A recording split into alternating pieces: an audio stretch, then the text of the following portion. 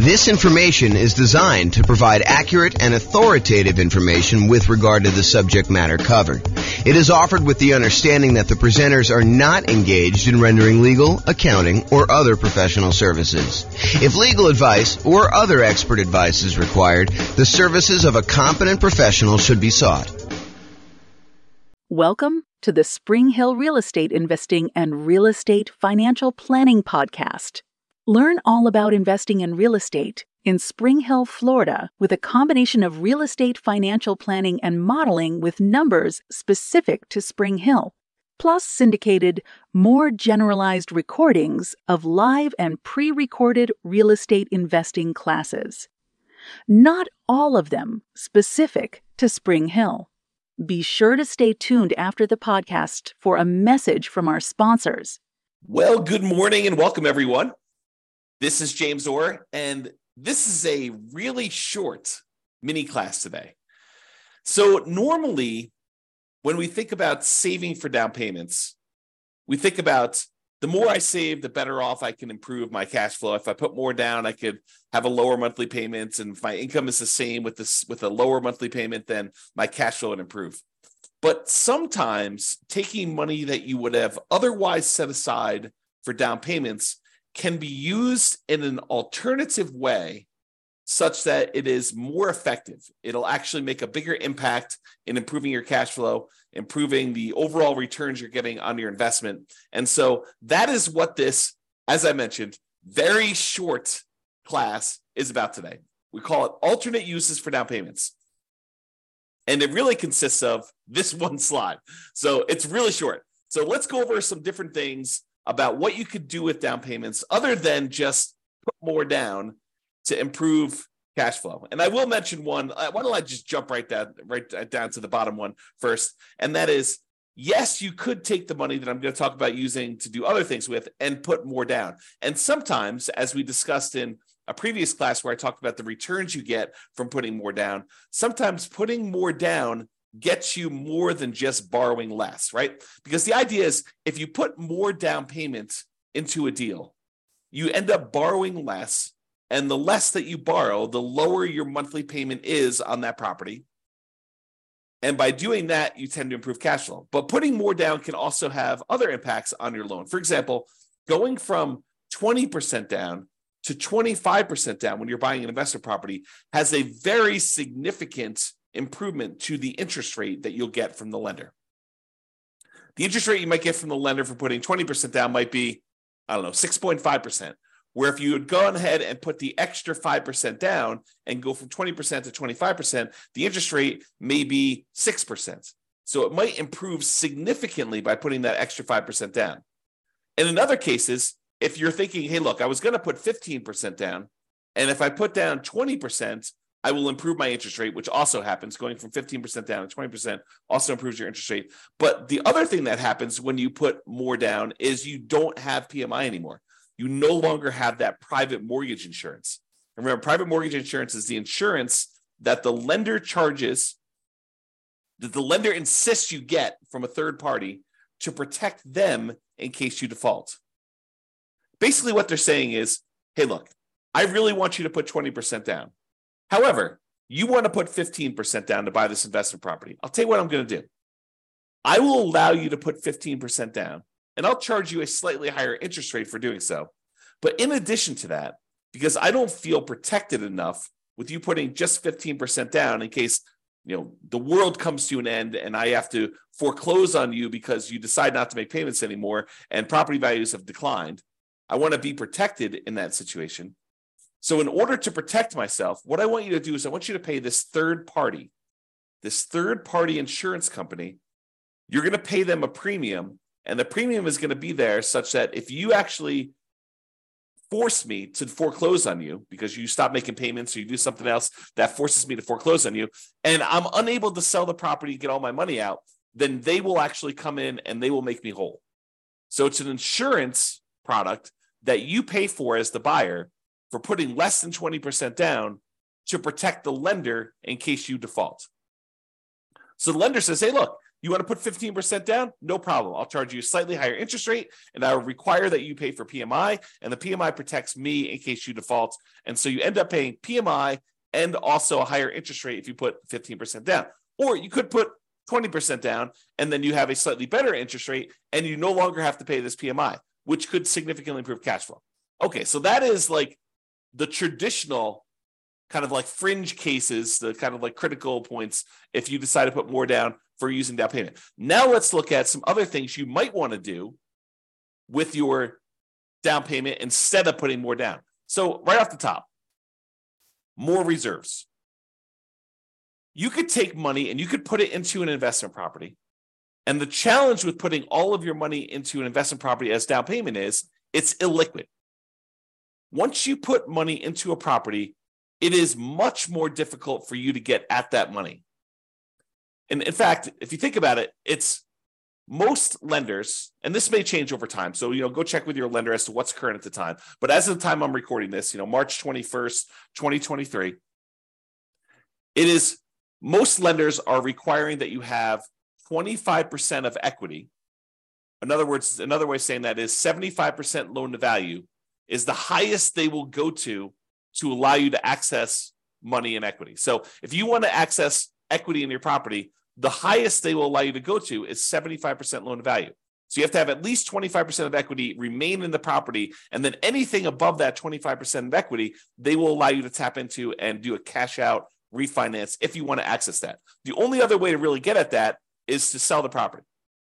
You could do some type of loan against the property, some type of cash out refinance, whether that's a traditional cash out refinance of the whole loan, or maybe you do a home equity line of credit and you go up to a certain dollar amount on that, and maybe they go a little bit higher than 75%, or maybe your particular lender will only allow you to go to 75%, or you could sell the property, get that equity.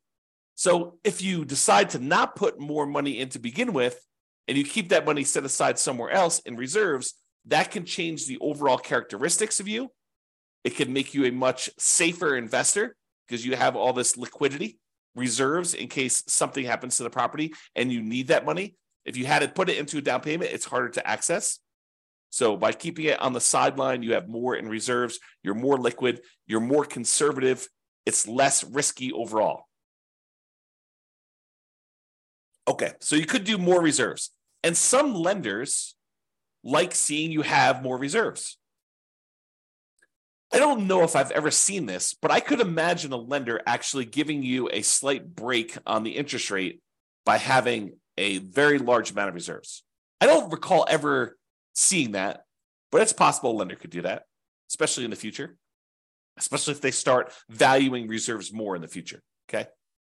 The other thing you could do with your down payment money, instead of putting more down, is you could pay off other debt.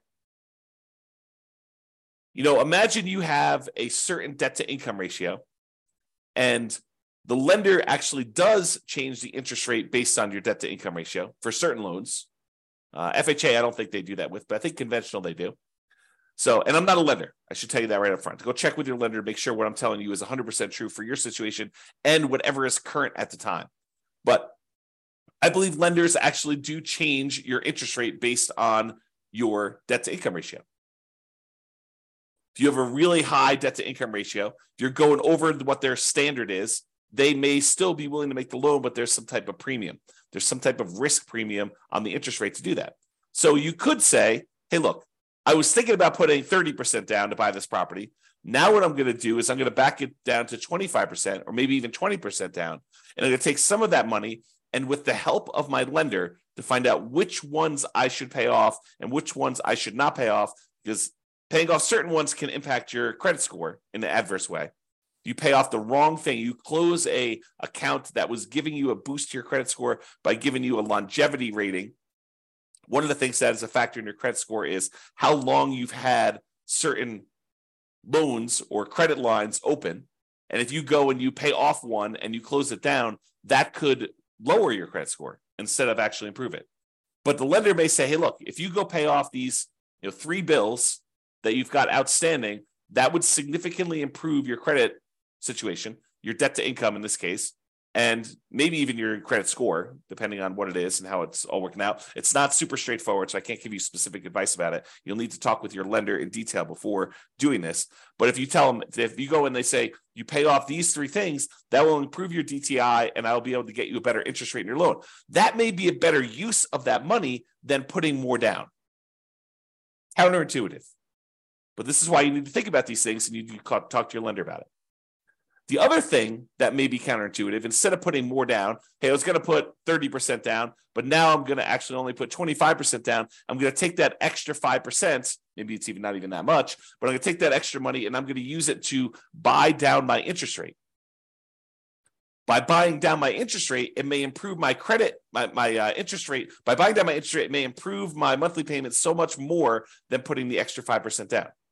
And we did this math recently. I'm trying to remember what class it was, but we did a class where I showed you, I think it was how to improve cash flow. One of the strategies was taking money from seller concessions and using it to buy down interest rate. And I had the matrix up of what my lender sent over about how much it costs to buy down the interest rate so much and what that does to the monthly payment. And I think we did the math and I showed you, hey, look, if you just put this much more down, it would have improved your monthly payment by this amount. If you actually use it to buy down the interest rate, it improves it by this amount.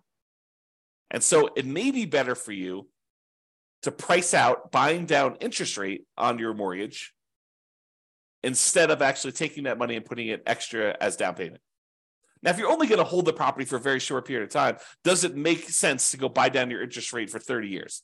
Probably not. If you know you're going to be in and out of the property in 5 years, 6 years, 10 years, whatever it is, then buying down the interest rate for a 30-year period may not make sense.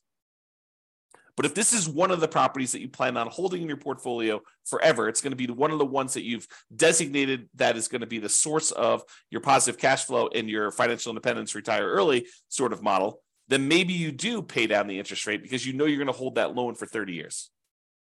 But this is why you need to understand what your plan is. If you're buying properties, you're going to use the strategy where you buy 10 rentals, hold on to them for a period of time, then sell off a portion of them to pay off the remaining. Maybe you don't actually buy down your interest rate because you're either going to sell some of them and you're going to take that money and then pay off your other mortgages. So if that's your strategy, maybe buying down interest rates doesn't make sense. But if your strategy is, hey, look, I'm going to buy a certain number of properties and these are the properties I plan on holding forever and ever and ever into retirement, then maybe buying down the interest rate does make sense. Okay. And the last alternate use of down payment, instead of putting more down, the last one I've got on here is deciding to prepay private mortgage insurance.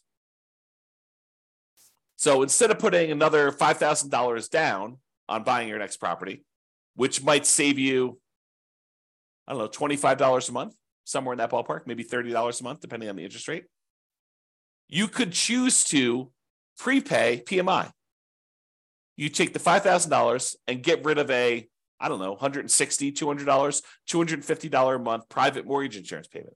So instead of getting $30 benefit, although the $30 is for the entire life of the loan, by putting more down, you could say, look, I'm going to pay $5,000 in, and instead of having to make $150, $200, $250, whatever your private mortgage insurance payment would have been, instead of that, whatever it happens to be, $5,000 prepaying it, then you could actually choose to improve your cash flow by, let's call it $200 as an example, for whatever period of time you would have had that PMI.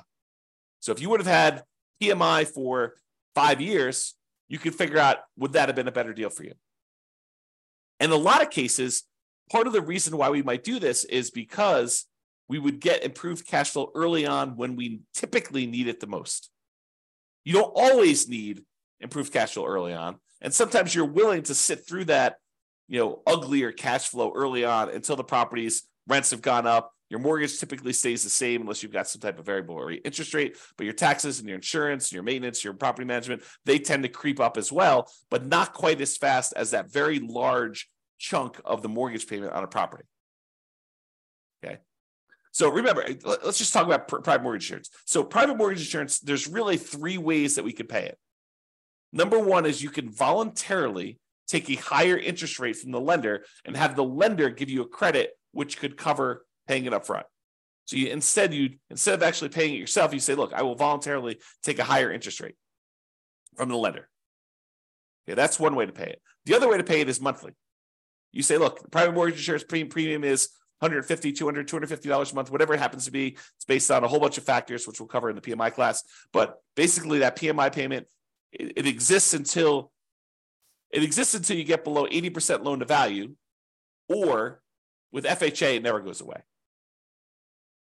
Okay, so you can do it monthly until you reach that criteria, or with FHA, it doesn't go away. You have to get out of that loan. You have to do a refi or sell the property, change out of the FHA loan in order to get rid of the PMI on FHA, which PMI on FHA is called mortgage insurance premium. It's called MIP, but same thing. It's an insurance premium to protect the lender. Okay, and then the third way is you could do a one-time lump sum upfront payment in order to get rid of the PMI. So those are really the three options. Sometimes they'll say, hey, look, you can pay a little upfront and we could lower your monthly payment for PMI. So you could kind of combine some of them if you really wanted to.